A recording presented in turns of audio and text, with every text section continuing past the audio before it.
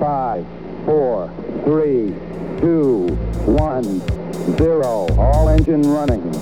Liftoff. We have a liftoff.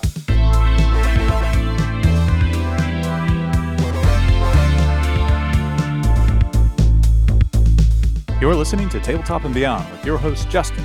But before we get started, how was your Geek Week? And co-hosts Dan and Jason. You have to be willing to let the dice help you tell the story. Okay, look, this year I'm going to stop mispronouncing words. Join us as we cover board games to war games and beyond.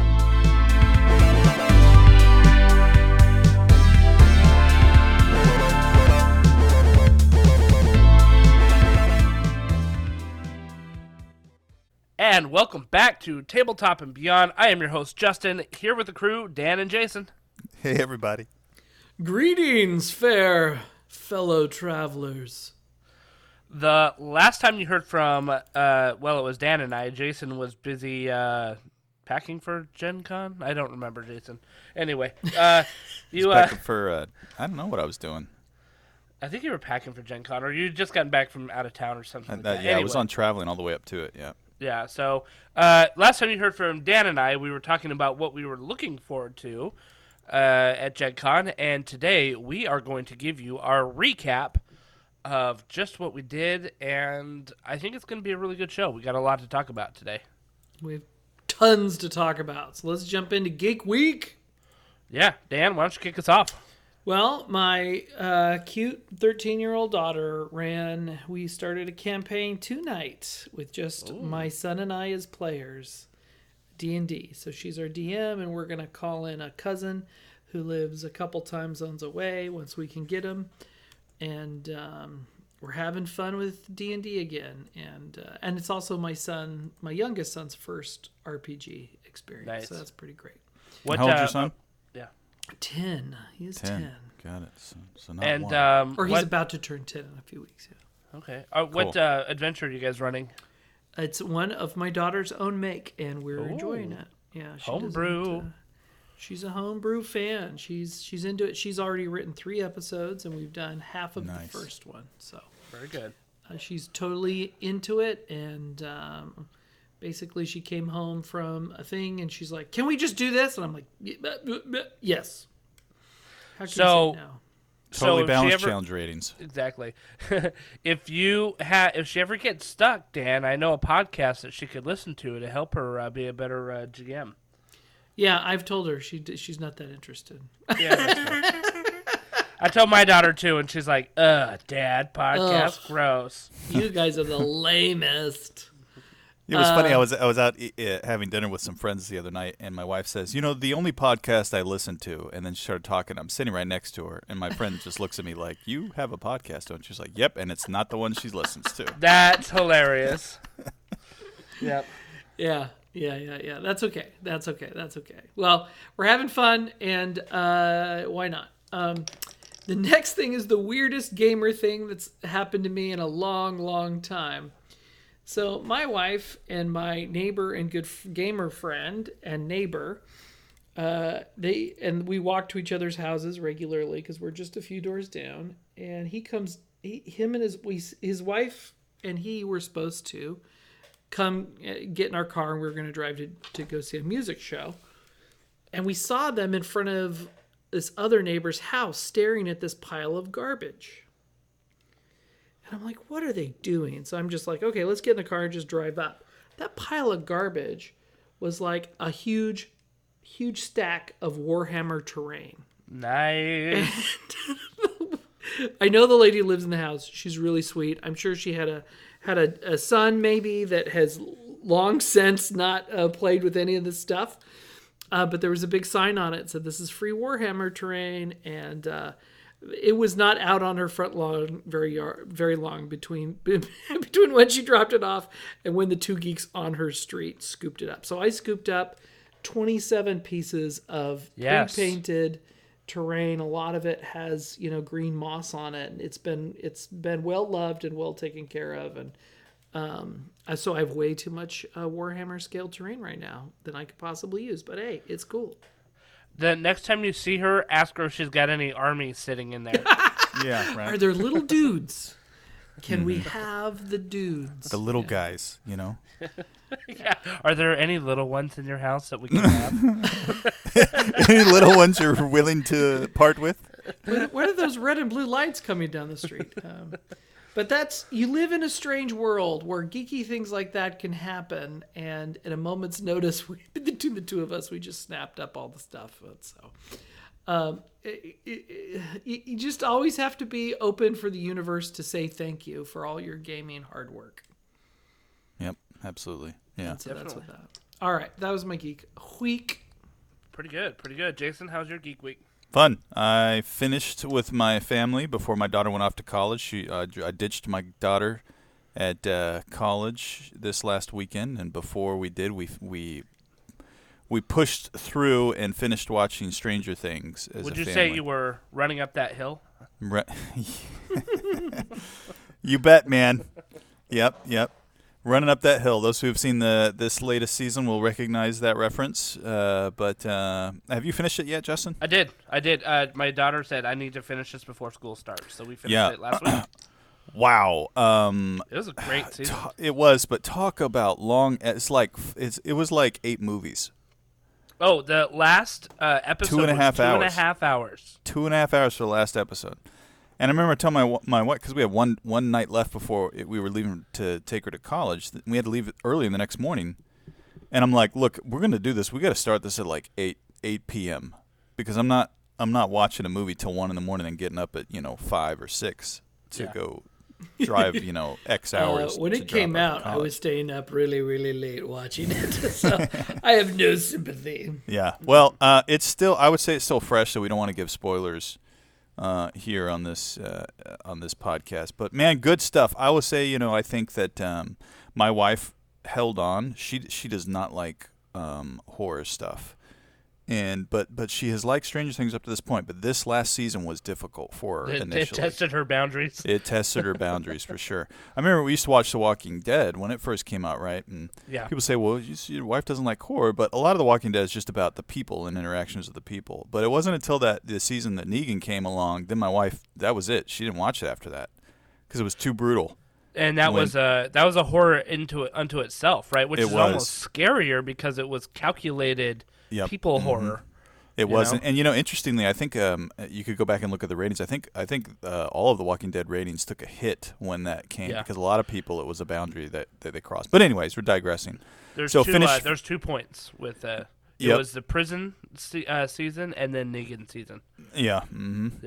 Yep. So, Stranger Things season 4, amazing story. Love where this is going. There's only one season left. Only one season left, and I think actually there's a master class on. I don't know where it's hosted exactly. I saw an ad on my Facebook feed. There's a master class by the brothers, the Duffys. I say the Duffy brothers. Duffer brothers. Duffer, right? Yeah. Or that Duffy, that are hosting how they created this entire story from the beginning. Like they knew where it was going from the beginning. So it's interesting you kind of say that because I think that's been one of the benefits of streaming versus network television, right? Because what happened is when streamers started making content, they took the British model, which was this is going to be a 3-season show. This is going to be a 5-season show. And there's only going to be 10 episodes in it, or 8, or whatever that number is. It's not going to be 26 like there is on network television, right? Where you would have a fall season that's 13 episodes and a spring season that's 13 episodes or something like that. So they took this new model, and I think what that does is it gives these artists, right, these creators, showrunners, directors, and they say, here's my pitch, start to finish, and then they've got free reign to do that once the company green lights them. Yeah. And I think we're seeing more cohesive storytelling. It's not like that old show Alias with Jennifer Garner in it. Like you got to like season 1.5. Or Lost, right? Where it's just like we lost the bubble on this show like 2 seasons ago, and now we don't know where to go with it, right? So I think Stranger Things is a good example of like the benefits of kind of the streaming models. It is. I've always preferred the British approach. I mean, there's some things I've really dug over the years, like Supernatural. It's like, what are they? How many seasons do they have? Like 17, 16? Yeah. That's been fun, right? But it struggled a little bit there in the middle. Yeah. But I have always preferred smaller things. And some people are like, we get in this age of I need to consume. Like, I need more of this. I need more Lord of the Rings. I need more of that. And I'm like, you know what? Give me something good. Give me a beginning and give me an end that closes it. It makes a really great memory in my heart. And then I move on and I experience something else. And I've always been for that kind of, there are bookends on something. Well, I need more Lord of the Rings. Yeah, no. Get New ready. series starting I don't know, in 2 man. weeks, I don't know, man. The Hobbit ruined it for me. The Hobbit. Yeah, the Hobbit ruined it for me. Like, we'll see. You have to be truly in love to stick with it after a bumpy ride like that. Same. But anyways, all right. So we're doing the Silmarillion coming up, people. 2 weeks. Yeah. We're gonna have young Galadriel and young Elrond. It's gonna be amazing. I'll shut up now. And young Sauron. And Sauron's gonna be like just a dude, not like a. Doesn't he look like Eminem in the trailer? I don't know. I'm just He's got excited. like the blonde-haired Caesar cut. I don't know. I'm freaking out. I'm excited. I'm gonna shut up now. So after that, this past weekend, my wife decided to go see a movie, and so I said, well, let's have some guys over. So I reached out and got a bunch of friends over. Both you guys were there. We played. We played, I think, like three different games, but one that I wanted to highlight was Moonrakers. I don't remember this at all. Yeah, right. You were there. You remember, and I'll make you remember because I You're won. telling Yeah. stories. Great game. Really enjoyed it. This one I kind of went on a whim, right? Like I saw it at Gen Con. This game, the base game's been out for a while. It's been out for about a year. There's a couple expansions now, and they're getting ready to do a Titan box Kickstarter that does like everything in one box. Oh. But so I went to Gen Con. I kind of saw it. I saw people playing. I love the aesthetic. I love the concept. It's like a deck building game / social negotiation game. And so I said, all right, I'm going to go for it. And, the game was like $65. It's super high quality material. Like the board is beautiful. The box is beautiful. Yeah. It's very high quality. Very high quality. Very high rated game. We're not going to review it here, at least on this episode, but go look it up. Moonrakers, really fun game to play. It's not a short game, but it's highly interactive. And this is something we've come back to a lot on this podcast, right? Games that include everyone at every stage and everybody's turn. Those are great games. And this is one of those games. Everybody's playing the whole time, whether it's your turn or not. So my favorite part of the evening, Jason, was when you won. Leading up to that point, it was when like Tyler or Sean or they're like, "Oh, Justin's not like doing anything. It's not a big deal." And I just kind of give this look over at you, and you look at me like you're such a jerk. I know what's happening. I know here. what you're doing. I know what you're doing. So, just a real quick clarification for our listeners, Moonraker has nothing to do with the James Bond film. That's true. Nothing. If you're interested in a brand new James Bond game that did come out at Gen Con, there was one called Spectre. I saw it being played. Don't know anything about it except for the fact you take on the role of a Bond villain. Sounds like a cool concept. It has nothing to do with Moonraker. Dan, out. Thank you, Dan.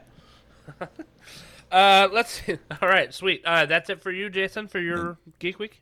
Yeah, that's funny. Yep, go ahead. Lots of good stuff. Okay, so this week I said, holy crap, I need to do some painting for Nova because I got 30 Dreadscythe Harridans I need to paint up for my list that I have not yet even run, but I'm pretty sure that this is the list I'm going to end up going with for Age of Sigmar. I bet I'm going to go 2 and 3 in the tournament, maybe, if I'm lucky. Just because I've hardly played any games, but I'm going to be looking forward to having a good time. Like that's my attitude going into this. I'm not going into like win the whole thing. There's no way that I can compete with some of the people that are out there playing all the time, right? So, but I'm excited for it. So I started painting, and I said, I've got these Night Haunt that I'm doing, and I've got maybe 15 other models that are like. These have been sitting in my backlog for a while. Like, they're primed, but they were never painted. And they're just, like, with the rest of my Night Haunt models, like a sore thumb standing out because they're just, like, not painted, right? So I'm like, well, I've got the airbrush out anyway. Let's just get going on all of it, right? And then as I start doing that, our good friend Sergio Ortiz, who was on one of our Talking Warhammer episodes, he hits me up and he goes, "Hey, do you have any spirit hosts? I need 6 of them." And I was like, "I got 3," and then I realized I had 3 that I could build. So I said, "I love you, Sergio," and I built 3 spirit hosts for him and started painting them. Let me tell you, the spirit host models are the worst Age of Sigmar models to ever put together. Ever. They are the most fiddly models. They never stay the way they need to because they got like these like little circles and little dots that you got to line up, but they don't, like, gravity pulls them out of their place. Like, they're just a real pain in the butt. So I built them for him, and I kind of texted him and I said, "You're welcome, buddy." Like, So you would say that the hobbying part of the hobby was less fulfilling than you had hoped. yeah. Look, spirit hosts are the worst. They are the worst, and I've got 12 of them, and like I don't know why I put so many together, but anyway. So yeah, but anyway, it was good. I've still got to do a bunch of painting that I'll get done this week, but I'm excited because like that also represented a big backlog of my painting, and so my kids always give me a hard time about, "Dad, how many models do you have left to paint? Dad, how many models? Why are you getting more models if you got to paint more models?" So now I can point to this and be like, "Shut your traps, you little kids. I've been painting my backlog." You know? Like, I know I'd be naive in saying, like, there's no, like, I will one day paint all the models I have. That's pretty naive to say that. You know, I'm just lying to myself. But I kind of want to do it out of spite. Just paint spite. Just for the kids. Your kid's looking back going, "My dad always making time for me. He'd yell at me about how he didn't get enough model painting done."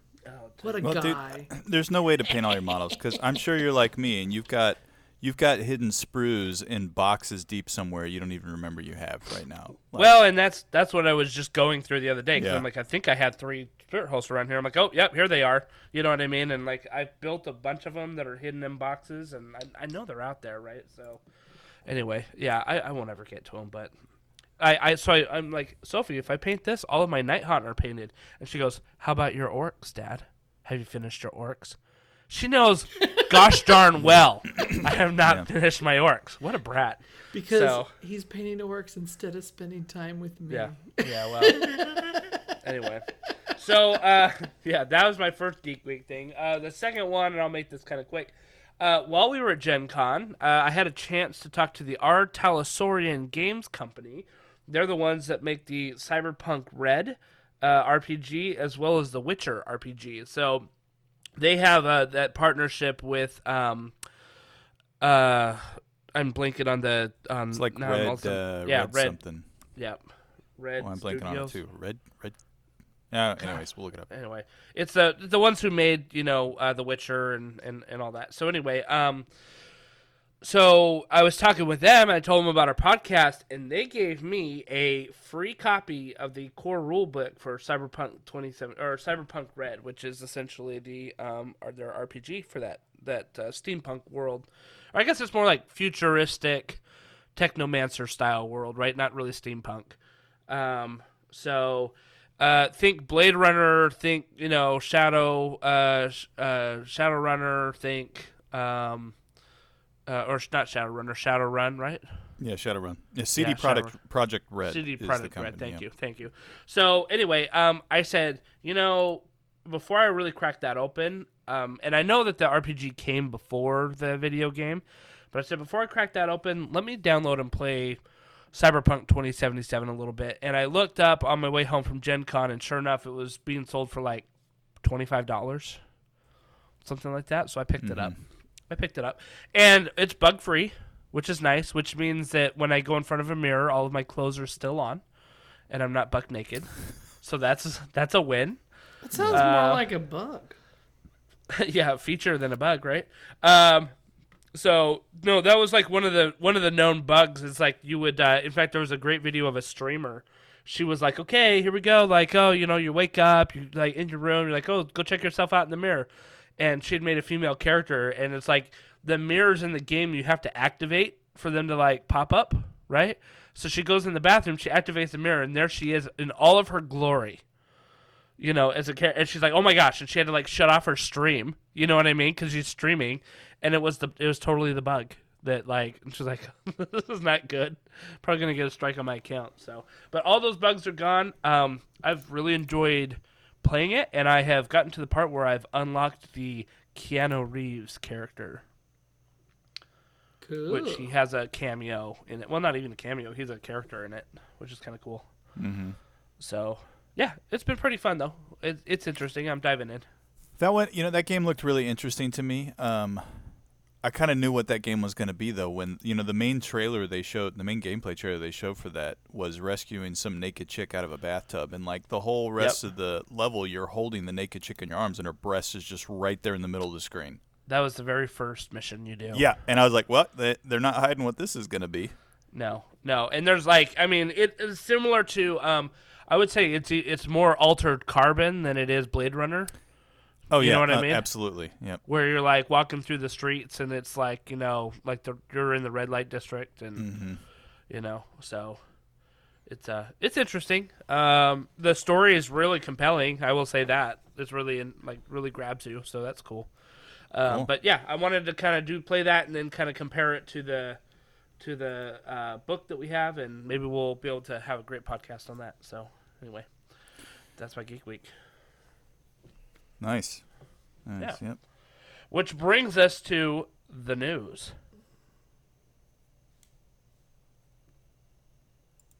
Come on, News. man. I'm hitting play.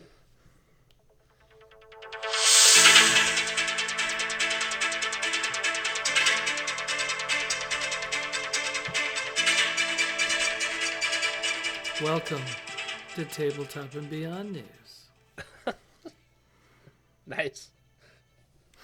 Hey, I got a bunch of stuff to cover tonight. Gen Con drew over 50,000 attendees and returned to pre-pandemic scale. So for those of you who are not aware, between August 4th and 7th, there was a big old convention in Indianapolis, and Gen Con is back. It felt a lot like the size of convention I went to in 2014 with UJ, the first year I went. It seemed like it was about the same number of attendees. My first year I went was Gen Con 50, and that had a lot of people. Yeah. I think that one was somewhere on the order of like 57,000 a day. Like Yeah. 100, I think they said somewhere around 120 to 150 total. Yeah. 1,000. Gen Con 50, yeah. Yeah. And I noticed the year after when we went, it wasn't nearly as busy. And this year, to me, didn't feel as busy as 2017 or 2018. But I see it ramping up, obviously. Mm-hmm. Yeah, so it's a good thing. So we're back. Masks and all. We did a lot of masking, but it worked. We had those Sean Watson, I hope you're listening. He gave us these nylon masks that like you could kind of breathe in a little bit, but they were very weirdly perfumed. Can we not go there? I'm just saying that like when you had it on and you were I was walking behind you, I could smell it, like wafting I off don't wanna of you. go there, man. Can we just not go there? And it was Not- just covering your face. What's the next news item? Okay, so Free League, Smelled like lavender. Free League Publishing, who we love, has a Wearing new. women's underwear on your face. There we went. We're no longer for everybody. Your kids can't listen to this in the car with you now. Thanks a lot, everybody. I mean, the material when you put it on kind of was like some sort of shirt. Okay. Just Okay. saying. You gotta drive this cart, man. Let me There's just. there's some legit kink involved. This is the last thing I'm going to say. I wore that thing the whole time. I did too. It was the only mask I had. I forgot mine. Yeah, and you had to burn yours afterwards. Yeah, I know. It was Anyway, gross. we were talking about our good friends at Free League, and they are awesome. We went to the Free League booth during Gen Con and ran into that awesome guy we interviewed. Tomas? His name Tomas. He was fantastic. We got to meet him in person and talk all things RPG. I'm still excited that the Blade Runner game is still coming out. I backed it on Kickstarter. That'd be great. Nonetheless, they are going to be publishing a 5th edition version of the One Ring. So if you love your Lord of the Rings and you love your 5e, there was a version of this that went out with the previous publisher for Lord of the Rings a couple years ago, 3 or 4 years ago. If you want something new and hot off the presses, I am a big fan of Free League. They're making fantastic RPG products. So that's coming. So buckle up. I would add. So this is the One Ring 2nd edition that's being ported over into 5e, right? I would just say, and I'm going to plug their products a little bit. Get their starter sets, get their actual products, because the things are beautiful in front of you. Like, just having the PDF doesn't do it justice. I mean, they're really gorgeous looking PDFs, but like actually holding the materials in front of you, like, it's really amazing the quality of effort and production that they have with their stuff. Yeah, we had a lot of folks buy the. How many of us bought into the box set for? Or at least two. At least there's 2 box sets in our group now for the Lord of the Rings box set that they put out. I think I've got one. Got it, and I think Tross got it too. But it was he might have picked it up. But I know he got the Alien starter set, which I think Jason has as well, right, Jason? Ooh. Yes, he does. Yeah. Yep. Anyway, his silence is complicity. There is another small wrinkle pulling here. Pulling a face hugger off of my face. Yeah. Say yes. The xenomorphs, they love to hug. They're huggy. They're emotionally needy. The Embracer Group announced the acquisition of Middle Earth Enterprises, so they have all the rights to Lord of the Rings and Hobbit. And the Embracer Group also owns Asmodee, Gearbox Entertainment, 2K Games, Dark Horse Media. Wait, so there's stuff. a group that owns Asmodee? Yeah, it's called the Embracer Group. There is like so many layers of intrigue here in It's the like gaming community. It's like a donut, a hole within a hole. Yeah, because we got new info that Asmodee bought Miniature Market. Yes, they did. That was pretty big news. Yep. I didn't know that. We found that out at Gen Con. We're like, Yep. what? Yeah, this guy was like, oh, you can only buy our Asmodee stuff at the Miniature Market because Asmodee just bought Miniature Market. We were like, wait, is that like public news? He's like, oh no, I just found out. He was like an employee of Asmodee. We were like, oh. Okay. Technically, he was a summer contractor, basically. Sure. Seasonal contractor. AKA employee. Well, if you've been to the Asmodee store, online store, and you've been to the Miniature Market store, you know where you've spent your money. Yep. Because the Asmodee store has been Which terrible. rolls back up to, what was this group called that owns Asmodee? Embracer. The Embracer Group. I There's bet what that the they're real building power a is. secret base in a volcano in the Southern Pacific. So them owning it doesn't nullify the licenses immediately, but you can imagine how these venture capitalists think. So Yeah. it won't happen this year, but it'll happen sometime. They'll go, well, why do we have 2 things doing the same thing? I won't start bitching and moaning about those issues, but that is a thing. Here is the biggest news in tabletop gaming.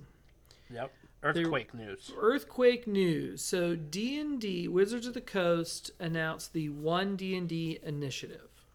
It's a 3-pillar strategy. The first pillar is the rules. The second pillar is D&D Beyond, the digital book collections library, and then there's the D&D digital play experience as the third pillar. So for those of you who have not read about this online, for D&D rules, they're just fine-tuning the rules. The executives at WotC love 5e. They just want to do some fine-tuning of it.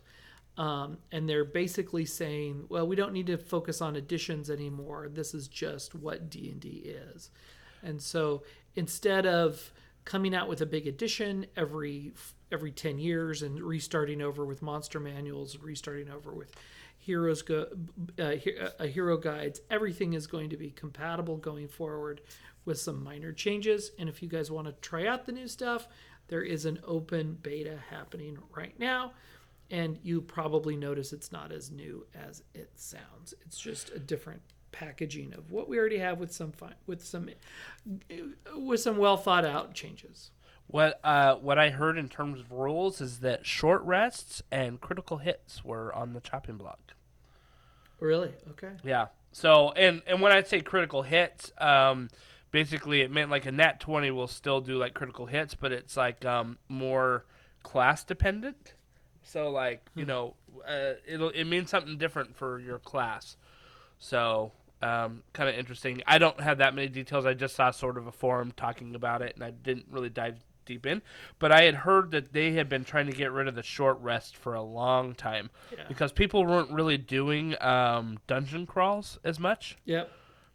and so it was kind of like the short rest was just a kind of an easy way to cheat out of like the DM throwing stuff at their players. And it was a leftover from 4th edition where there were powers that you could do once a day and powers you could do multiple times a day if you had short rests. And you had power cards and stuff like that. And that was a big deal. Everything, there were modules of time where each card could be used. So anyway, D&D Beyond is going to continue to be D&D Beyond. There's not going to be a magic thing that happens where, suddenly if you've bought the hard copies, you're not going to have access to D&D Beyond or with that version D&D Beyond. They are trying out with a fiction book. If you buy going forward with new things that they publish with one fiction book, they're trying to have a digital and in-print mirror image. So if you have it in print, you can have the digital version. Is this the Dragonlance one? This is the Dragonlance one. It is, in my opinion, really too little too late compared to every other company in the universe. But they're D&D, they get to do whatever they want. So just so you know, for those of you going, hey, I bought a lot of hard copy books, do you think D&D Beyond will have it for me for free? The short answer is going to be don't hold your breath. Or vice versa. Hey, if I have an online library, am I going to get a coupon for a print book? My answer is don't hold your breath. But going forward, there could be some things that overlap. Them trying out with a fiction book is their way of basically, I don't know. I think it's their way of half-heartedly saying, we know you want this, we don't want it. We don't want you. We don't like this business model, even though you want us to have this business model.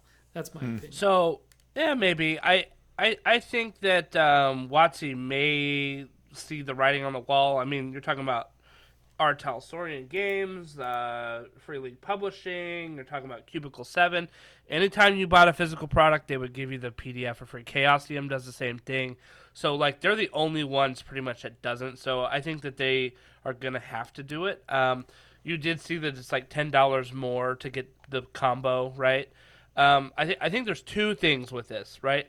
Number one, I think it was 6 months ago, we talked about a lawsuit with Hickman, right? And Weiss. Yeah.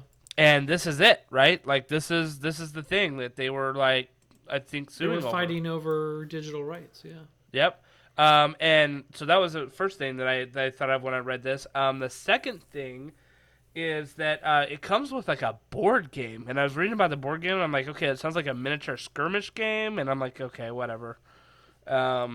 Just kind of strange. I thought it was strange. Like, I think it would be better to put out like a source book, right? Or an adventure or something like that. Like, it seems weird.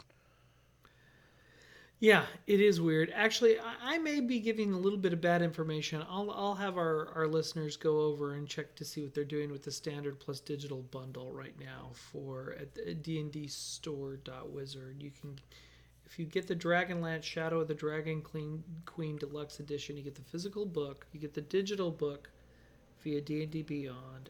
Yeah. The board game Dragonlance Warriors of Krynn and a DM screen. Yeah. So that's kind of a non-trivial bundle. So there's some stuff there that may be of interest to some of our listeners. Well, no. So listen, a deluxe edition of both the D&D Dragonlance Shadow of the Dragon Queen campaign and board game. So is this a fiction book or is this a campaign? I'm confused because what I had read previously is not matching something else that I'm reading. So anyway, they're still feeling it out. At least it sounds like if you have lots of money, you'll get everything you want. This is still not a cheap way to RPG. Oh, that's funny. Sorry, not sorry, but that's just kind of, the long and the short of it. Well, if you want everything, just pay for it. Just pay for everything that you think you need.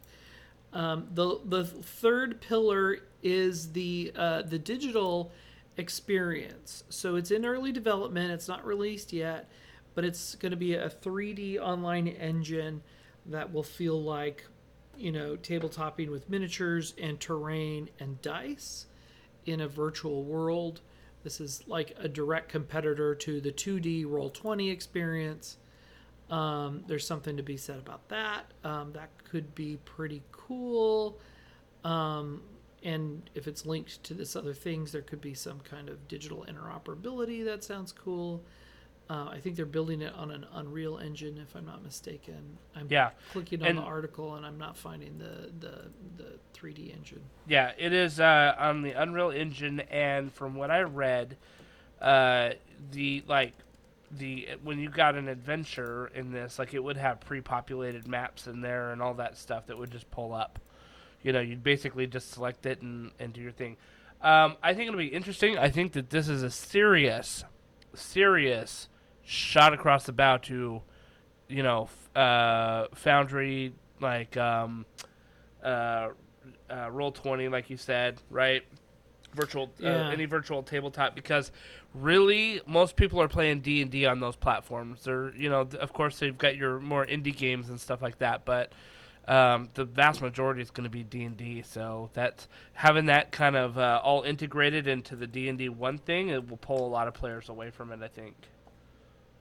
Yeah, and it's I mean, wouldn't it be great not to have to homebrew so many things? And with the thing with Roll20 is people that have been doing 2D digital content, they've been able to sell it on Roll20 and make side money. Right. And Wizards is looking at that going, well, clearly there's a market, and we don't want to come up with two pillars of this stool and then have just everybody homebrew their way through the digital end. Just like everything digital that we've ever talked about on this show, if it's digital, you got to cross your fingers. It may last, it may not last. We all are always worried about that. Mm-hmm. So, but they have real money. They have Hasbro money. They should be able to do something.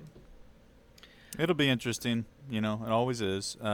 Just as a point Justin made, right? The 2021 Q4 report from Roll20 was 55% of their games were D&D 5th edition. Yeah. Played on Roll20. Interesting, you might like this, Justin. 9.3% were Call of Cthulhu. Oh, there you go. Wow. Well, there's so many Cthulhus out there. You got to be careful which one. Yeah, it does say about. any edition. They did not categorize it by edition, but and then the rest, the 15% were uncategorized, which means probably just people just monkeying around and doing kind of their own thing, and then 11 to 12% were other things like just other systems and things like that. But anyways, I'm sorry. Go ahead. No, I was just kind of confirming. It'll be interesting to see.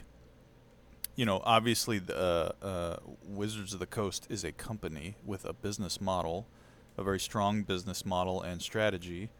It'd be interesting to see what they do in the first, I'll say, not a time block. I'll say, I will. Actually, the first time block with this on trying to push out and pull people from, Roll20, which does have membership tiers, but also you can do a lot with the free tiers with things like Roll20. Yeah. Well, it'll be interesting to see if, Wizards of the Coast comes in and offers a lot of stuff that's very accessible, either free at a very low price but high quality to pull people, and then once they get a consumer base to see what happens to that pricing model afterwards. It'd be cool if it was like a really nice, easy, intuitive tabletop simulator. Remember when we first got Tabletop Simulator, and we put down all the fantasy RPG stuff and went, wow, this would be fun, and then we went, wow, this is really awkward to manipulate. So we'll see how it goes. This is my favorite part of the whole thing. Chris Perkins, who the game design architect for D&D, quote, "We did a smart thing with 5th edition by listening to fans. And what came out of that process was a system that is stable, that is well-loved, that incorporates the best elements of earlier editions. Now that we have that, we are no longer in the position where we think of D&D as an edition. It's just D&D." Unquote. So that's Chris Perkins So that's kind of what's going on with the one D&D mindset, which is, careful evolutions of it over small changes, more frequent instead of big bang, start over, throw away all your books, go buy the new books thing. Yeah, I think it's wise. Cool. And I mean, look, the digital edition stuff makes it so that like you can have a living repository of stuff. So kind of the regular updates and things like that, I think, are a much better approach. Yeah, I think it's going to be great. All right, that does it for the news. Let's get on to our main topic. Thank you, Dan, for pulling that together for us tonight. Let's talk about Gen Con. So, I think what we're going to do is go through each day, and we're each going to talk about like the one game that we really, really liked during that day. Is that what I'm reading here on the show notes? Let's do it. Let's jump in. All right. Well, on our way down to Gen Con on Wednesday, or maybe it was like the day before, we said, hey, we're going to be getting there at about 3 o'clock. By the time we check in, we get our badges, we're still going to have some time in the evening, so let's get a game in. And the game that was available, free ticket too, by the way, which was nice, was Dawn Patrol. Now, Dawn Patrol had it has a special place in the heart of Gen Con, as it was played at the very first Gen Con in Lake Geneva. And in fact, it was the first game played at the first Gen Con. I can't remember the name of the guy who developed it, but he was just like a 17-year-old kid that had developed a game, heard that they were doing a gaming convention, convinced his mom to drive him down there, and showed up and said, hey, we're going to play this game called Fight in the Skies, FITS. And they played it. Everybody had a great time, and it's kind of evolved since then. And do you remember what edition they said this is now? It changed its name to Dawn Patrol, and I think they said it's like 9th edition? No, I don't remember. Okay. I could be totally wrong about that. It's been around for a long time. A long time. We're talking 57 years, basically, right? Because it's been around as long as Gen Con. So it was pretty awesome for us, I think, to kick off the Gen Con by playing, our first game was the same first game that was ever played at Gen Con #1. So that was pretty cool for me. What did you guys think of the game? It's 7th edition. Okay. And the gaming group is called the Fight in the Skies Society, if you guys are interested in that. This group of guys loves this game. They love this. They breathe this game. They love it. I salute their commitment. They all wear matching T-shirts, and they set up a really big table, and have played with a lot of folks over 30 years. Dawn Patrol. Yeah, what did you think of the game, Jason? It was a fun game because we had a guy who was giving us kind of an intro session, and he was directing us to play in a certain way enough so that we could really get a sense of the action and the combat and have fun. And afterwards, we talked about this after a little bit, that I think this is one of those games where if you don't know how to play it and you are left to your own device, you could have a really bad experience. I think you could, fly off the board incorrectly.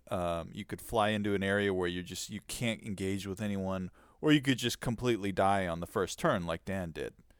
Poor Dan. Why do you have to do me Dan. like that? Because I did. Boom. Well, and boom, it's because explosion. it's because this is one of those games that's founded in semi-realism, right? They tried to model the game off of, and a lot of like the old war games are like that, and historical reenactments. I thought it was a fun game. I think that if I was someone who'd played this game like for 5-6 years, and I knew how to properly fly my ship and the different maneuvers, or not my ship, my plane, and the different maneuvers, and balance the different stats together, could have a great time. If you were a newbie coming in and you didn't have the hand holding that this guy gave us, and kudos to him for doing it, if you didn't have the hand holding, I think you could have a very frustrating experience if you played this game. Oh yeah, totally. That's just me I agree. being honest. Yep.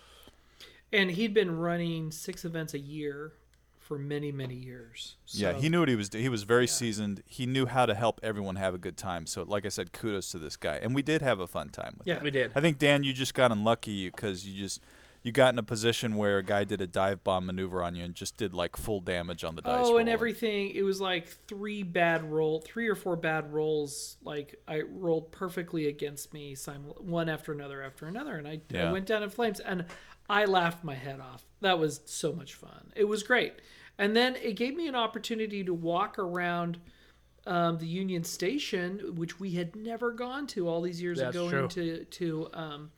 It's an old building. It's been around since Abraham Lincoln used to walk through the halls there. It's a super old building that has been rebuilt and remodeled, and now it is a Crown Plaza hotel, and it is gorgeous.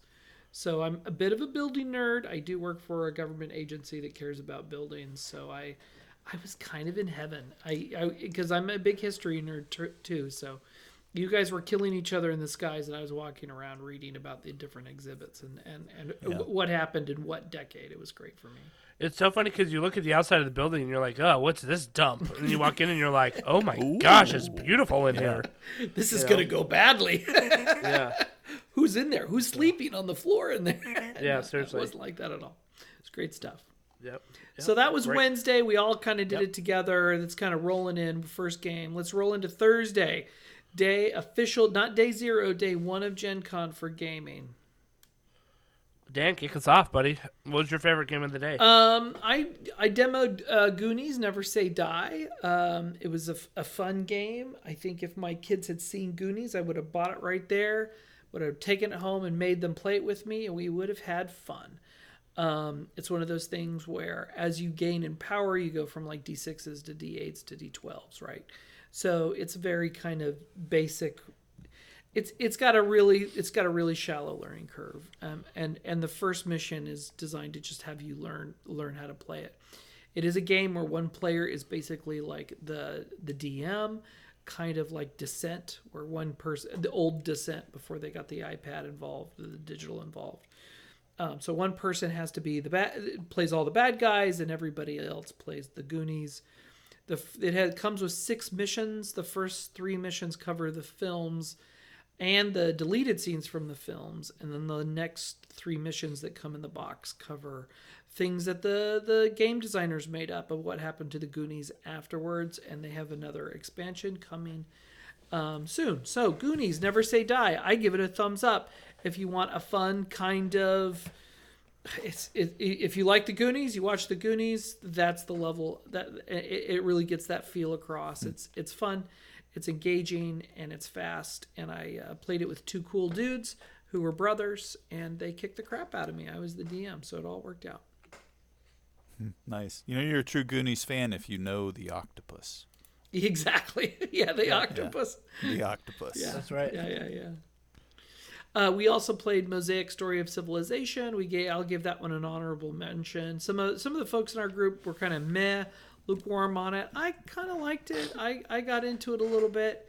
It is kind of a game that hasn't come out exactly yet, and it's a little pricey. It may not be something I pick up, but if somebody else in the group bought it and had a game night, I would play it again. I think that's and I'm probably not the one to comment on these because I'm not really good at like civilization building games, but we talked a lot about, I had issues with the scoring mechanic in the game, but I think that it had a what you would expect from like a civilization style aesthetic and mechanics as well. But I took issue a little bit with the way that the scoring system worked. But besides that, it felt like I was playing kind of a civilization game. So it's in that ballpark if that's what you like. It did feel the game mechanics had a nice connection to the theme. It's like, so if you deployed those troops over there, if you deployed troops on another continent, you're never going to see that army again. They're never coming back to your homeland to defend it. They're gone. They're either going to die out there or move in out there, stuff like that. So when you first start putting your stuff out, it feels like risk, and then you realize it's not risk. It's really about gaining influence. All right, I'm done. Yep. Who's next? Blackbirds, Justin. Yes. So I was very excited about this game. In fact, this is the game that I had talked about in our Gen Con preview that I was probably most excited for, and it did not disappoint. So Blackbirds is an RPG that is powered by the Apocalypse, meaning that it uses pretty much completely the Apocalypse engine, which is a percentile dice game where you're rolling, under your amount, you're rolling a percentile dice. So if my target's a 45, I'm trying to get under that. The thing that I really like about it compared to games like Cthulhu or Warhammer 40K or even RuneQuest is that I felt like in some of those games you would have like a dodge and a parry action and like other things that would slow the dice rolling down. So I would, for example, Dan, if we're playing, I would go to swing to attack you, and then you could roll the dice to then parry. And then if it, did damage over it or something, you would take certain damage, and it made it very crunchy, right? Like we found that out with RuneQuest. Right. The interesting thing with Blackbirds, and really it's the Apocalypse game, is that you have action points, which is your real economy during combat. So you have 3 action points that you can use. Movement might cost you 1 action point. An attack with one of your dagger might be 1 action point. A 2-handed sword might be 2 because it's heavier. You can do an aim for an action point. You can disengage, or you could do a targeted attack for 2 action points, and it'd give you a bonus. So anyway, there's a whole bunch of a huge list of stuff that you can do. You do have to have kind of a cheat sheet in front of you to see all the different actions you can do. But what that ended up doing is speeding up the game quite a bit during the combat phase, so that I could move and attack and save my 3rd action point to parry in case I was attacked back. Oh, cool. So it wasn't just an automatic, I'm going to parry every single time I get attacked, right? It's no, I get a parry 1 time because that's the action point I saved.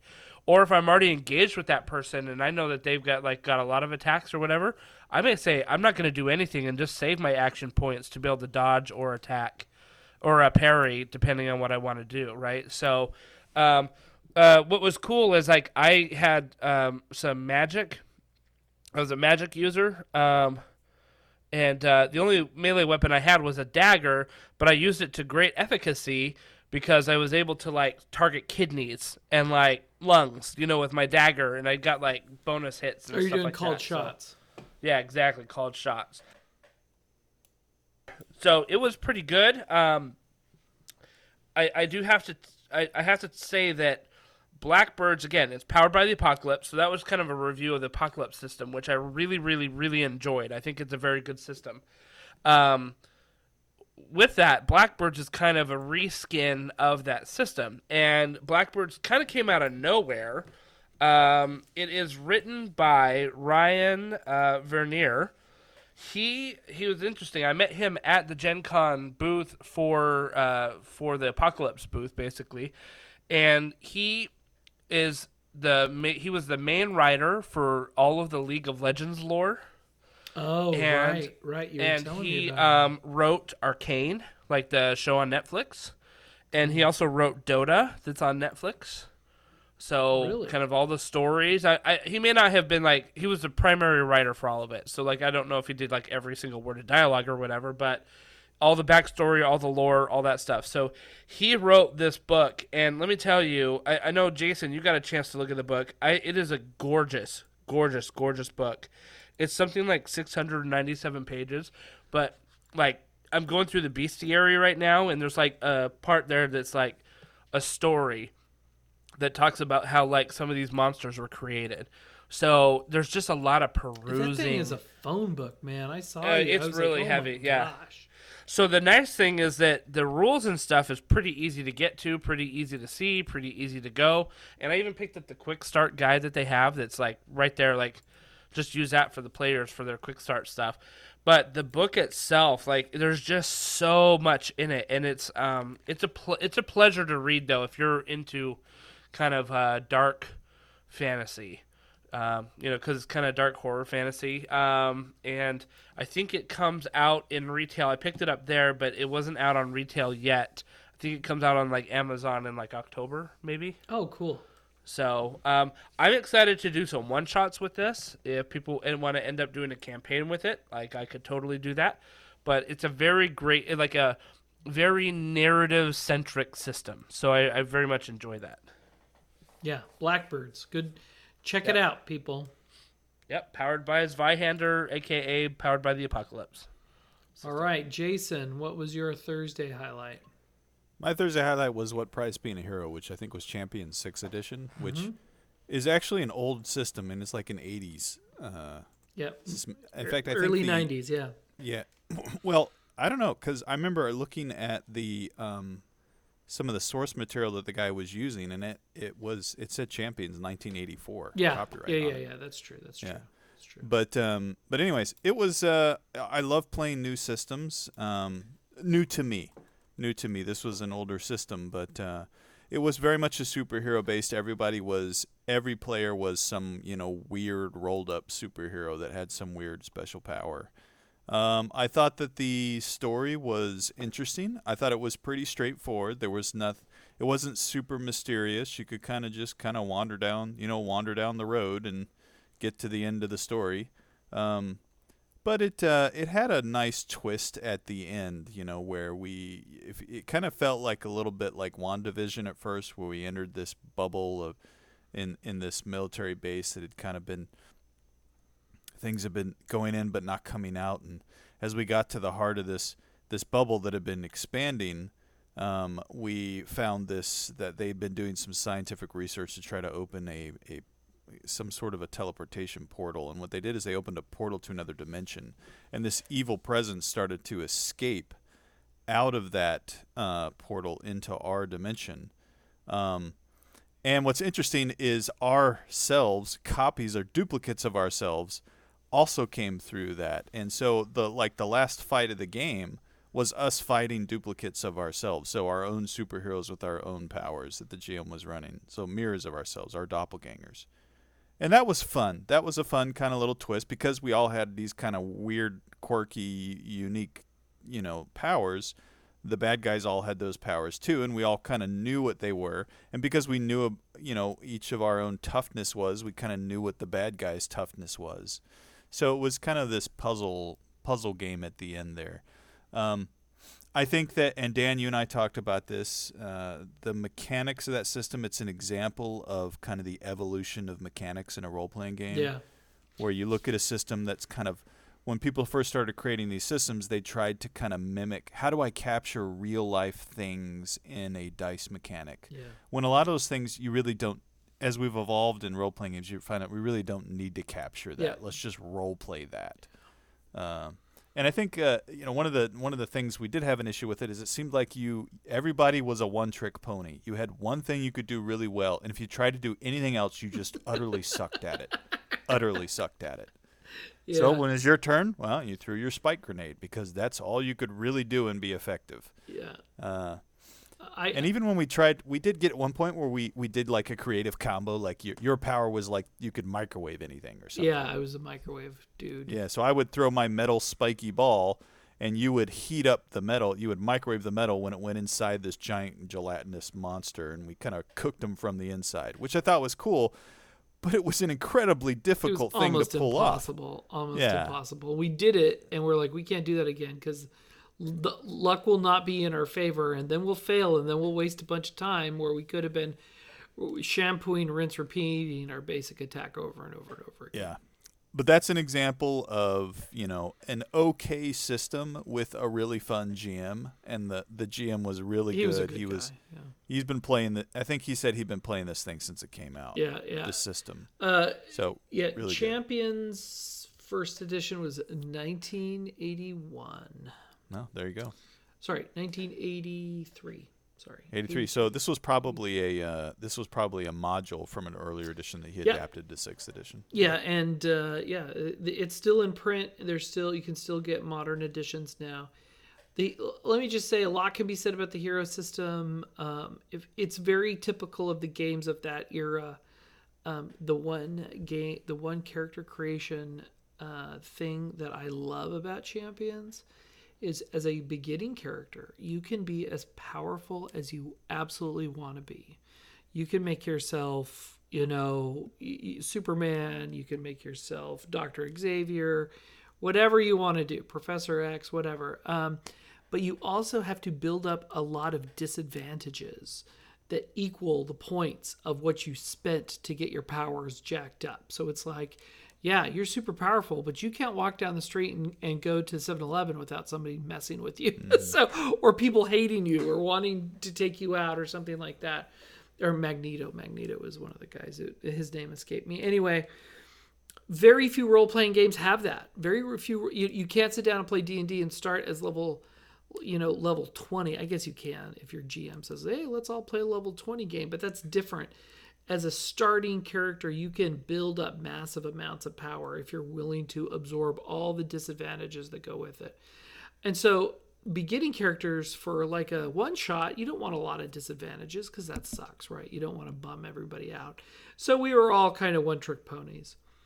But I super love that. I never get tired of that. And I wish more RPGs had that capability to say, yeah, you can be whatever you want to be. But if you are, the pendulum's going to swing the other way. Mm-hmm. Yep. Yes. So would you give it a thumbs up? Would you recommend 6th edition Champions to our listeners? I would recommend the GM we played with. I wouldn't necessarily recommend the champion system itself. Yeah, that's fair.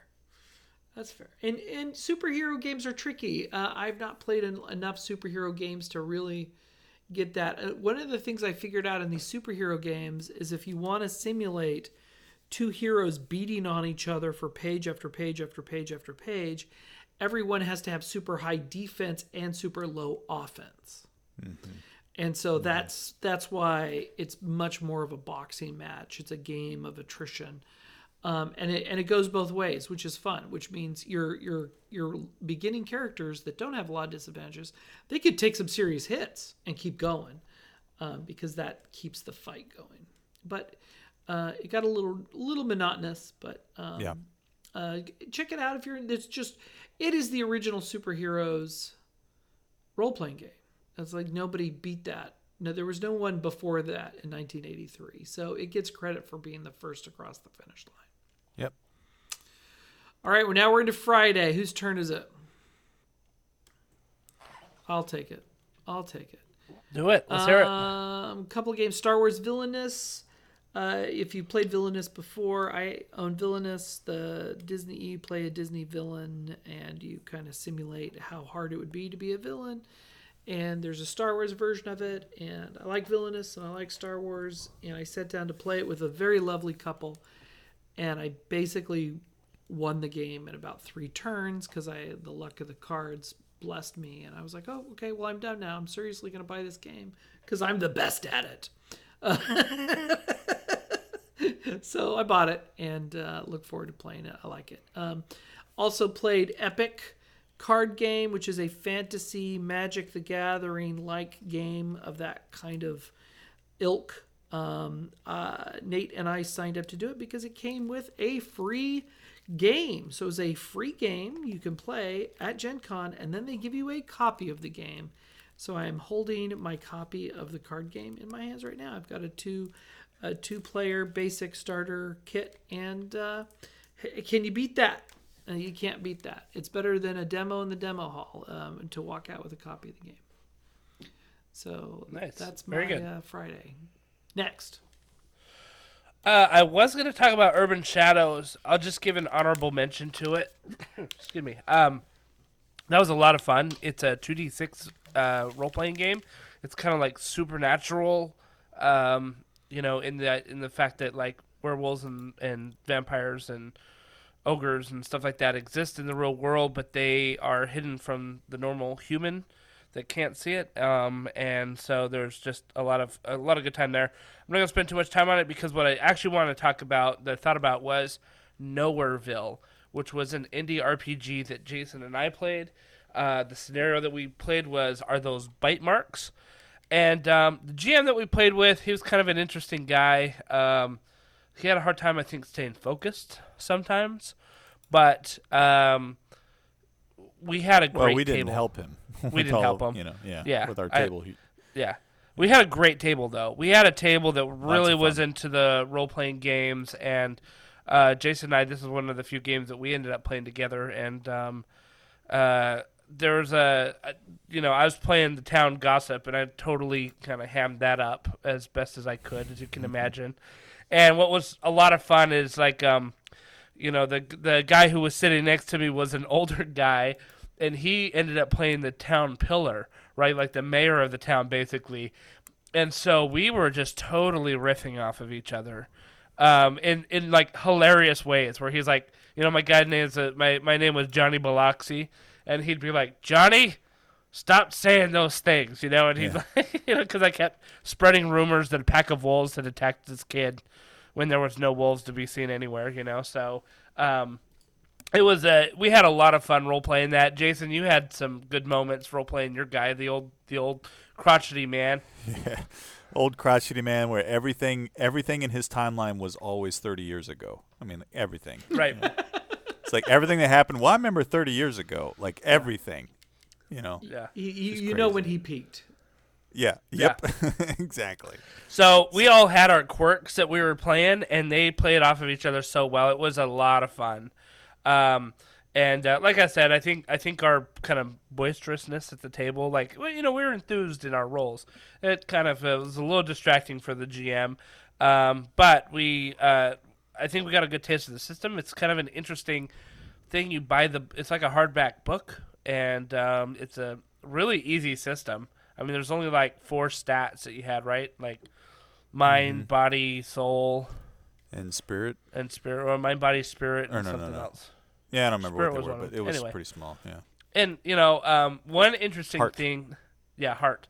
One interesting thing is, like, depending on how you would roll, you'd roll a couple of dice. And if they ever matched, you wouldn't get a success, but you gotta mark like a slider basically on the That's scale. where the spirit was. If you failed, you would mark your spirit, and if you keep building up spirit, you can spend spirit to do stuff. Yeah. And but there was also this scale thing, and you started by aligning yourself. Do you want to be a good person or like a chaotic person? And so, Jason, you kept rolling doubles, which pushed you like way to the chaotic thing. And you ended up having this like special power that put our.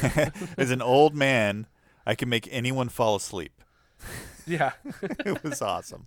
it was really funny. That So, probably had we had a something good to time do with with your it. stories, right? Yeah. Yeah, Let totally. me about this thing that happened 30 years 30 ago. years ago. Yeah, exactly. So we had a good time with it. It was a fun way to end a Friday night, I thought. Yeah. So absolutely. Yep, very good. Good times. Yep. So that right, I'll was jump. that was my Friday. Yeah, I'll jump in. My Friday morning was Summit at Sturm Hall, which was it was Twilight Imperium RPG in the Genesis system, or I should say the Genesis system in the Twilight Imperium setting. And it was another one of those where I think such an important part of a roleplay experience is just having a good GM who's there to do storytelling. And this guy was there to do storytelling. He really gave us the flexibility to tell our stories, and also, I think it's easier for a GM to be a storyteller when he has players at the table who are willing to fail and have fun with that failure. Like there are some players that are trying to do every single thing they can to squeeze out the success of that dice roll. Well, is there anything I can add to make and then there are other players that are just like, oh man, I botched that thing so bad. I just tripped over the fence, and it helps the GM to have a good experience. And I think the thing that I really love about the Genesis system is the narrative dice, because that narrative dice encourages players to accept their failures. Accept your failure for the benefit of the story and to have fun with it. The concept of succeeding with threat or failing with advantage really, really just it makes for an interesting thing. Like you said, Dan, let the dice tell the story. And the Genesis system, I thought, worked really well at the table. And the Twilight Imperium setting, the futuristic setting, was fun. It was fine. I didn't quite feel like there was really anything in this game that really set it apart as we are playing in Twilight Imperium versus just we're playing in a sci-fi setting. Yeah. But it was a one-shot that was only, I think, 2.5 2.5 to 3 hours long. So there wasn't really a lot of like epic, world building going on. But it was just a really fun experience. Every time I play the Genesis system at a con, I have a great time with it. Yeah, I'm going to echo everything you just said. It was good, and I enjoyed it. And there were some surprising things on the character sheets, not necessarily how well the characters were built. Yeah. But some of the characters were built a little badly, but that's okay. Yeah. Whatever. But they did some really creative things with the equipment, and I didn't get that till halfway through the game. That everybody had very interesting pieces of gear, and I've been playing Star Wars and Genesis for a lot of years, and I was still surprised by what they came up with. So I'm going to give them props for that. That module will probably be published for free at some future date, and it was very good. And if you're into it, keep an eye out for the. There's already one Twilight Imperium free adventure out there, so pick that up. And if you're interested in doing more, there should be a second one coming down the pike. Mm-hmm. Good times. So that was my Friday. We're into Saturday. Gen Con is Saturday. Gen Con is ending. Well, not quite. Oh, did you do for some of you? Yeah, that hurts. So John and I did Lords of Waterdeep with expansions. Had a fantastic time. Never played that game. I'm not into worker placement games, but I sure liked Lords of Waterdeep as a D&D skin worker placement game because it was just fun to have all these cool D&D missions. You're kind of like the head of a tavern, and you send your folks out to do cool stuff, and that creates more resources. And I super liked it, and the expansions were great. We found a great group of guys to play with. They were a lot of fun. We blew through the first game. There was enough time in this session for them to play a second one. I didn't play the second one because they were huge fans, and I think I might pick that one up for my phone and play that solo. Oh, that might be a solo game I pick up. There you go. I've already been lurking it on Apple. On the Apple App Store. The other thing is I picked up Super Fantasy Brawl. Had a terrible demo, and sometimes, guys, you have to be willing to have a terrible demo at a con and say, what was really wrong? Is it the game's problem, or is it me, or is it the other player, or is it just the combination of the three things? And there can be a great game out there that you have a bad demo of. I had a bad demo, ended up spending 45-ish bucks to pick up the core set. Super Fantasy Brawl is kind of like you have these very huge oversized minis. You're in an arena. Everybody's bashing each other around and jumping around and using magic to throw each other against pillars and walls. And your guys don't die. They just go back into the, what's the box in hockey, and then they come out later. So it's one of those things where you can play it with your kids and not kill the opponent. You can say, "Oh, they're just hurt. Mm-hmm. They'll be out in a minute." So, even though it is age 14 and up, I think I'm gonna I think I'm gonna try to get my 10-year-old to play this one with me. I think it's not a hard game. Yeah, and it's got a fun mechanic of what cards you get to use and why. There's a few weird things about when you get to get trophies. I felt the trophies mechanic was a little not my favorite, but I haven't played it yet for real since I brought it home. I do want to play it. This is from Mythic Games, who we are big fans of Mythic Games, as we have talked about on the podcast in the past. So it has a little bit of a MOBA feel to it. It totally what is does. MOBA? Multiplayer online battle arena. Yeah, that's what it is. Yeah, in 3-dimension. Except board game. And it's a board game. Yeah, and the minis are fantastic. I totally want to. I don't know. I want to paint the heck out of them. They're just really cool, and they have a great art style. I also picked up the Dune RPG. It is a 2D20 system. I like 2D20. I like Dune. I may never play it. And it was a bundle. I got the dice, the Arrakis expansion, and the core rulebook for about $95, which was a significant savings over MSRP. And the book is hard to find right now. The core book was hard to find online, so that was a cool thing for me. This is one of those IPs, and I made this comment to you guys when we were there. I felt like the Dune IP had just been like farmed out to every company under the sun. There was so much Dune out there, unrelated. Yeah. Yeah. There was a lot every of Dune. booth. Yeah. A movie will do that. Yeah. Well, but interestingly, a lot of times you'll only see like maybe two Yeah. that get the IP. I feel like everyone had the IP. Everybody had a Dune IP. Yeah. And it was all like, it wasn't like, I've got the IP from the books and you've got IP from the movie. Like, everyone had modern movie art on their Yeah. boxes and stuff. Or, It was or the very Oprah similar. Winfrey of IPs. They were very similar, yeah. Yeah, that's the aesthetic carried through to the Modiphius RPG. They didn't use any images from the films, but yeah, I there was a lot of Dune out, but it was a year where there was like no Star Wars, no real new Star Wars except for a villainous skin, and there was no new Trek, and there was no new Galactica. Oh, that's true. So yeah. who's gonna fill that void? Well, it was Dune. Yeah. Definitely. Well, Dune or Twilight Imperium. It was the Yeah, 25th anniversary of Twilight Imperium. I got right. my 25th anniversary pin right in I front of me. did too. I got it on my bag. There you go. Yeah. I'll go real quick. So just a quick honorable mention. Warcry. We had a Warcry tournament. Jason, I don't know about you, but I had a blast playing in this tournament. It was so much fun.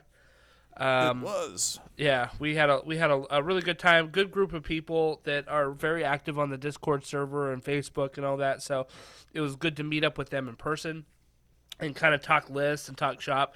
And it just maintains what I've talked about, is that Warcry at its heart is a narrative game, but it can absolutely be a competitive one too, and a very fun competitive game. Because we got in 4 games in 4 hours.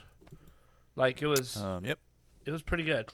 So, yeah, good times there. I ended up taking third, which was nice. Congratulations! I got a cool medal and a journal. I should have taken the bottle opener that Jason got. Wah. Yeah. The bottle opener's cool. Didn't you get it? You got I it, did, right? yes. I did Yeah. get it. It's cool. Yeah, it's sitting on a shelf because it's so cool. It just kind of looks like a medal. It does. It looks humongo. But the highlight of my Saturday, honestly, was meeting up with my cousin, Lincoln, who's been on the show. He was running the Mythic Games booth there at Gen Con, and he and a bunch of his buddies said they wanted to play an RPG, but they couldn't get into them because either they were sold out or they started when they were still closing up shop, that kind of thing. So I told them I would run a Call of Cthulhu game with them. I ran the second adventure that's in the starter set. So this was the Dead Man Stomp. It was all about jazz music in Harlem. And, dude, we had a hilariously fun time. I mean, it was like dudes were going crazy. Zombies were popping up everywhere. Like, it was just, getting wild. And these guys totally got into character. They were having such a good time playing. It was just a very, very fun time. And it just goes to show, as much as I love Gen Con, I think Dan and Jason are kind of tired of hearing about my experiences with not great DMs at Gen Con. Yeah. Because either what happens is they're not super familiar with the system, or because they're kind of new to it, or they're not very prepared. They didn't read the material beforehand, or they didn't play test it. Like maybe they didn't get it in time and they're just kind of winging it. Like they're looking up rules as they're playing it. That happened a little bit with my Blackbirds game and the Urban Shadows game I played. And so this is a game where I ended up running it, and not that I'm like a crazy great DM, but I had a group of guys that were totally in it to win it. I had prepped the game that day, so I knew what I was running, and we ended up having a great time. So to me, it's like Gen Con is great, and you can have a lot of fun playing a lot of different systems that you never played, but you can also have a lot of fun with the people that you know, and do different things as well. So keep that option open as well. So Cthulhu was great, though. We had tons of fun with it. Yeah, 'cause it's always a fun system to play. Yeah. So things devolve very quickly, and it's hilarious. It's interesting. Every time we played it, it kind of takes a while, and then once it does go downhill, it just goes off the cliff. And everyone's like, "What's happening?" Yeah, what's going on? Yeah, well, that's the fun of it. Yeah, exactly. So my what are we on Saturday? My Saturday was Wizard Miners, a game that I've played a couple Gen Cons ago. A guy who and kind of a someone who's been coming to Gen Con a while. It's kind of a labor of love for this guy. He's never released it, but every time you go to play Wizard Miners, you go there and you sit down with your ticket, and there's a nice wizard hat waiting for you in your chair. And sure enough, this year when we went there, there was a nice wizard hat waiting for us in our chair. Absolutely. And so he sat down and played with us, and Justin, you were there, and, Yep. and Sean, our friend, and Sean actually contacted the guy before and said, hey, we've played this game with you before. Your game's still not out, but we love playing it because it's so fun. Any chance I could just get a copy of it? And so he arranged a trade. He traded a game that Sean, I think, has never played, that the guy was interested in. And so our friend group now has a copy of the still unreleased Wizard Miners. So that means Nice. we got to have a game night and we got to review it. It's going to be fun. But I love the game. I think it's super simple. It's a kind of, I wouldn't say it's funny and comical, but it's a really light-hearted aesthetic. You literally are wizards that are digging deep in through your mind for gold. And the way you do that is you can get gold stones or whatever to buy new tools, and they're kind of magical tools, and then you can cast spells at your opponents to make their minds cave in, and it's just really a fun, lighthearted game. There's nothing sinister about it, but it still has a little bit of a competitive feel and a little bit of a race to get through your mind faster than your opponent. So I've loved it. This is the second time I played it at Gen Con, so it's the second wizard hat I have now, and looking forward to playing it some more. Was it a manufactured copy or a kind of a preprint? No, they're manufactured now. I mean, like the cards are, Okay. So it's printed. Yeah. Yeah. It's printed. I think when we talked to the guy, I think he's not quite sure how to take it to the next level, how to take it to the market.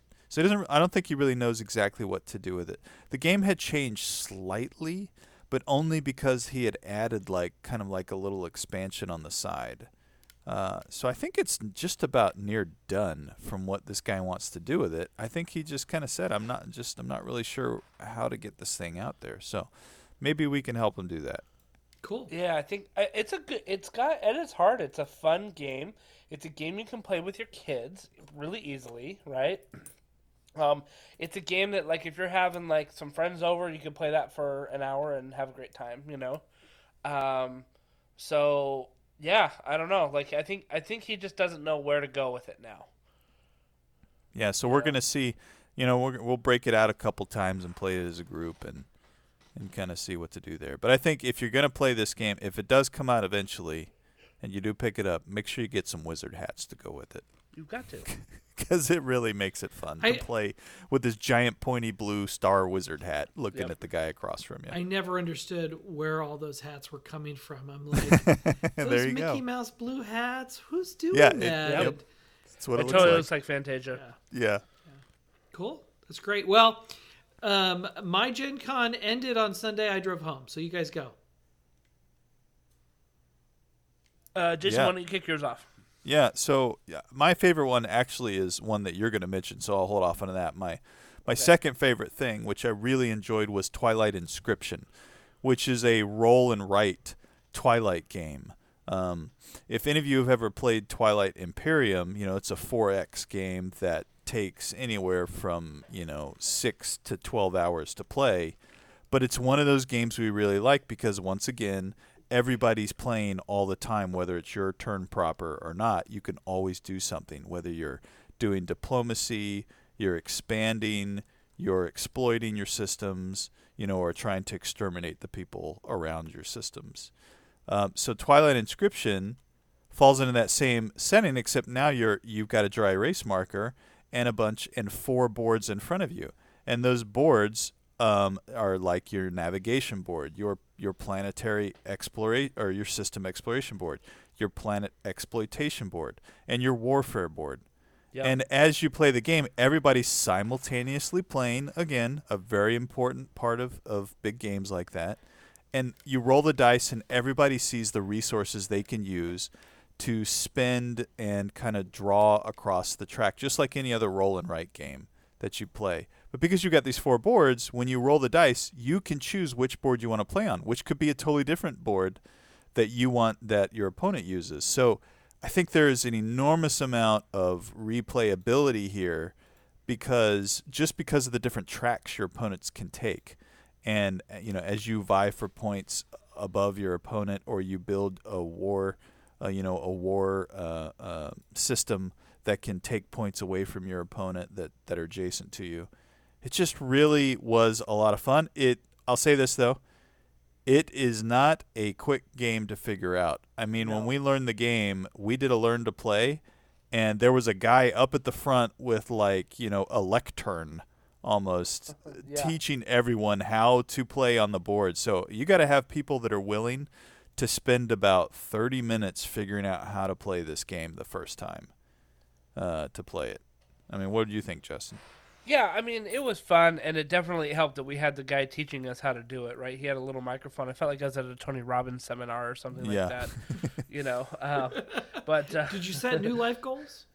Exactly, we did. But once we kind of figured out how it worked, we were playing at the end, and we were moving pretty quickly through it. So this is one of those games that if you can teach the people how to play it, maybe in a 30-minute session, erase everything and start again and watch how fast you can get through it. Mm-hmm. You know what I mean? Because once you get the mechanics of it, you're like, oh, okay, I got this now. I get it. Yeah. But there's a lot going on there. It's more than just the other night, Jason, we played the Zombicide flipping right, and that is nothing compared to this Twilight Imperium one. You know, so.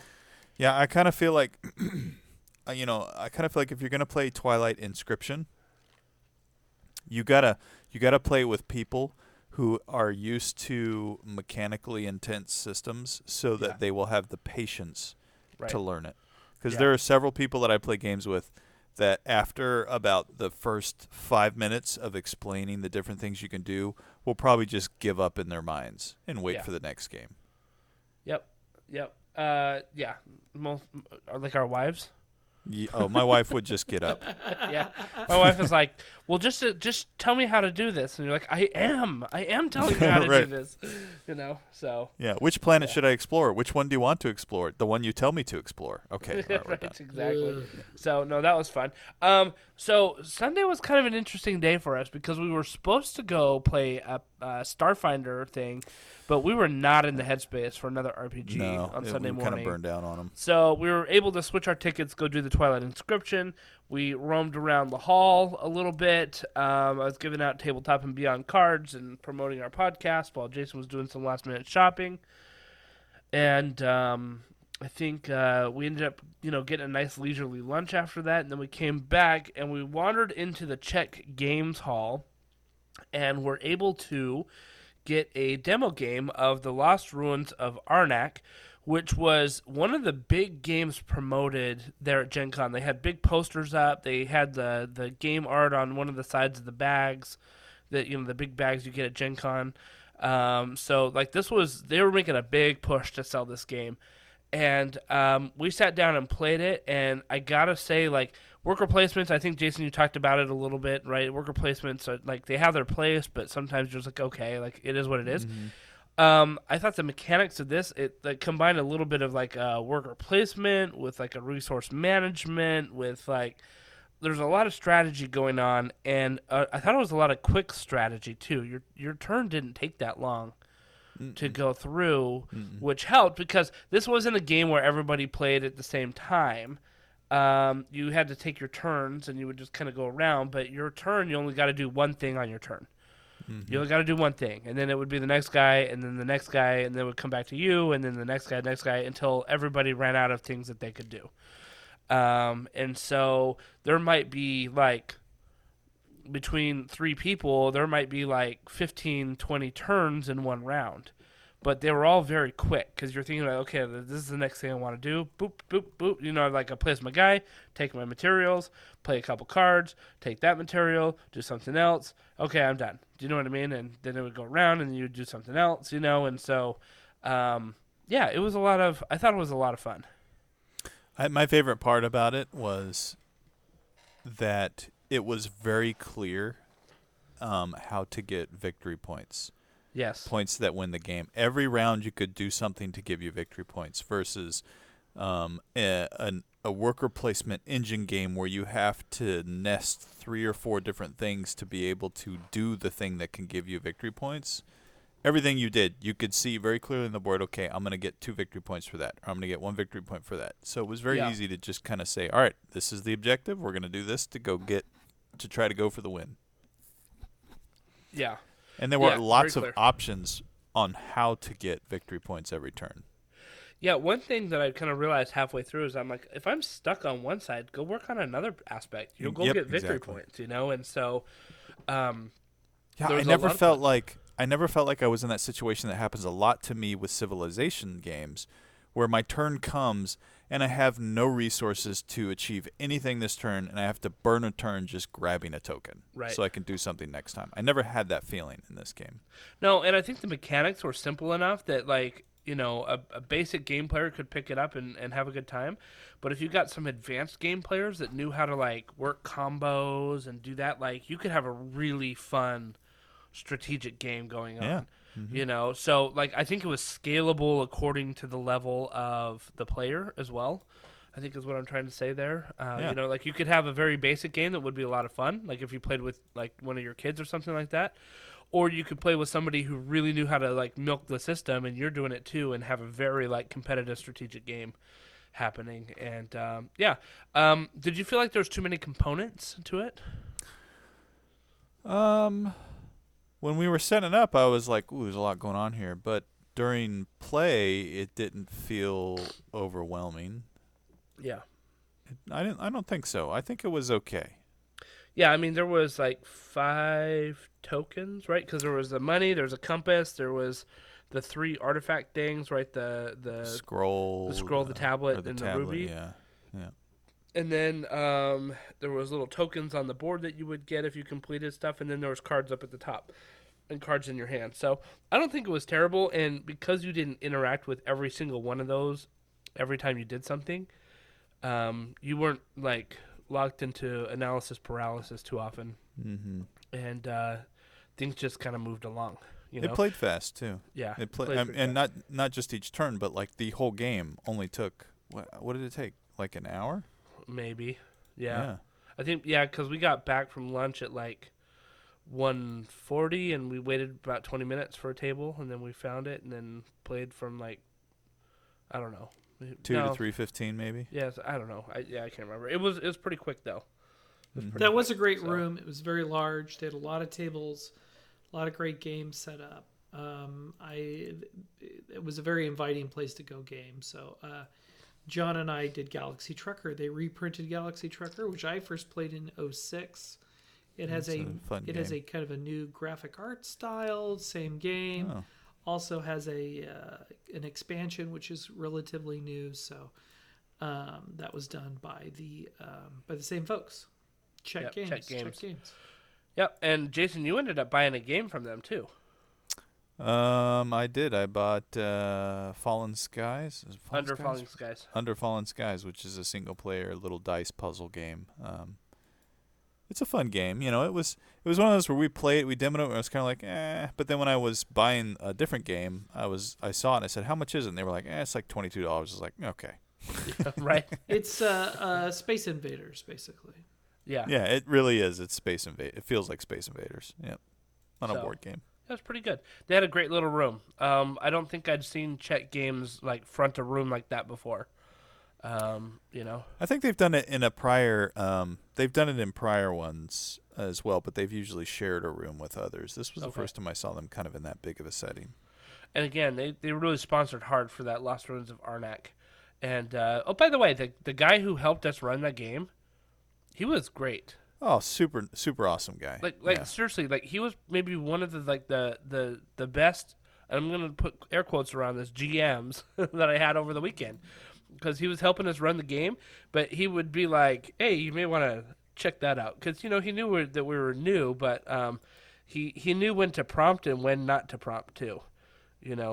So I thought he did a great job. Considering it was the end of the entire con, he was very, very patient. And, yes, he was. He was very good with us. Yep. So that ended our Gen Con on a very high note, in my opinion. It was good. Yeah. Yeah, good times. Good con. Yeah. It was Well very done, good con. everybody. Well done. We finally did it after all this talking. We went. That's right. We finally went back to Gen Con. So yeah, this was the first time I had been back since 2018. So it'd been like 4 years. Yep, it's been. When did I? About Did I 3 think years, I right? did 2019. Yeah, I Yeah. did 2019. Yep. So just for our listeners, we should say a few things that Gen Con, a few advantages you get out of Gen Con that you can't get anywhere else, or almost anywhere else. What are the things that Gen Con does the best? Number one, the dealer hall is amazing. It has huge quantity and quality. And if you're wandering around looking at new stuff, you're going to find something new. It may not be something you want to buy, but you're going to find something new, and someone will teach you how to play that game. Well, and usually it's stuff that's not out for print yet. They're like, hey, buy this now. It's coming out in like December. Yeah. So you can get it now. And so you'll find a lot of deals in the vendor hall that you can't actually get on the market yet. That's and sometimes in the vendor halls you'll find things that are a little harder to find. I'm not even talking about the auction rooms. We've never even done those. Those are I did kind of a separate ball of wax. But long story short, that's one thing that you can get out of Gen Con is novelty. If you feel like you're stuck in a rut, you keep playing the same handful of games over and over again. Gen Con can help you with that Yep, quite it's good. well. Good times. What else is Gen Con good at? It really will force you outside of your usual stuff. If you're trying to book yourself, 2 or 3 sessions a day, it's going to be very hard. Unless you're running unless you're playing in a tournament, it's very hard to just do one game over and over all day long. Unless you're running it or unless you have dedicated space. Anything else Gen Con does well that nobody else, or what's one of the best things about Gen Con you can't get anywhere else? So the whole reason I go to Gen Con is to play games that I can't play at home. Yeah. And so I think that's one thing that Gen Con does great. I could go play a whole bunch of D&D, but I'm D&D out the wazoo. I could go play Star Wars. I've got a great friend who is an amazing Star Wars GM. Right? Well, thank you. Are you talking who about lives nearby. Jim, right? He's so good. Yeah, exactly. Jim's amazing. So, I mean, I like these are games that I can play easily at my own house. Like what I can't play at my place is, I can't play Blackbirds. I can't play Urban Shadows. I can't play Cthulhu even because I'm usually the one running it. So. Gen Con's a place where I can go to find games that it's like I want to try, I've always wanted to try, or I have no idea what this is. We signed up for Nowhereville being like, well, it sounds like it might be fun, let's try it out. And so I think if you're willing to get creative and to say, I'm willing to just try something new, it may hit a home run or it may be a total dud. Either way, I'm having a good time because I'm rolling dice and having fun. I think if you go to Gen Con with that, like you'll never be disappointed. Right. And I think you touched on one point, and I'll double down on it, which is if you're the usual GM in your group and you actually want to play, you don't have to GM when you go to Gen Con. You may not be playing your favorite game, but you do not have to GM. And that's and you can do that for 3 days straight, which is hard to do other places. Yep. Cool. All right. Gen Con is great. I can't go next year. My wife booked a cruise on top of Gen Con, so I'm out. But maybe next year will be a year of GuildCon. yeah, GuildCon's got to come back with the fury, in my opinion. I've been wearing my GuildCon t-shirts around the house. Positive vibes. Yeah, my brother was asking about it. My other brother was like, I'll fly out too from Las Vegas. Oh, man. So Yeah. so maybe we'll end up having a GuildCon as well. Sweet. That might be fun. Yeah. So, anyway. Well, I think that brings us to the end. Gen Con was a resounding success for all of us. We had a great time, as always. And if you've never been to Gen Con, please consider it. I think it's an excellent adventure to go at least one time in your lives to see it. It's really cool just being surrounded by like that many like-minded people that love the things that you love. So go ahead, check it out. Get ready for next year. Pay attention around January. That's when the tickets go on sale and all the hype starts. And, yeah. In the meantime, keep rolling the dice. And thank you so much for listening. Have a great night, everybody. See ya. Thank you.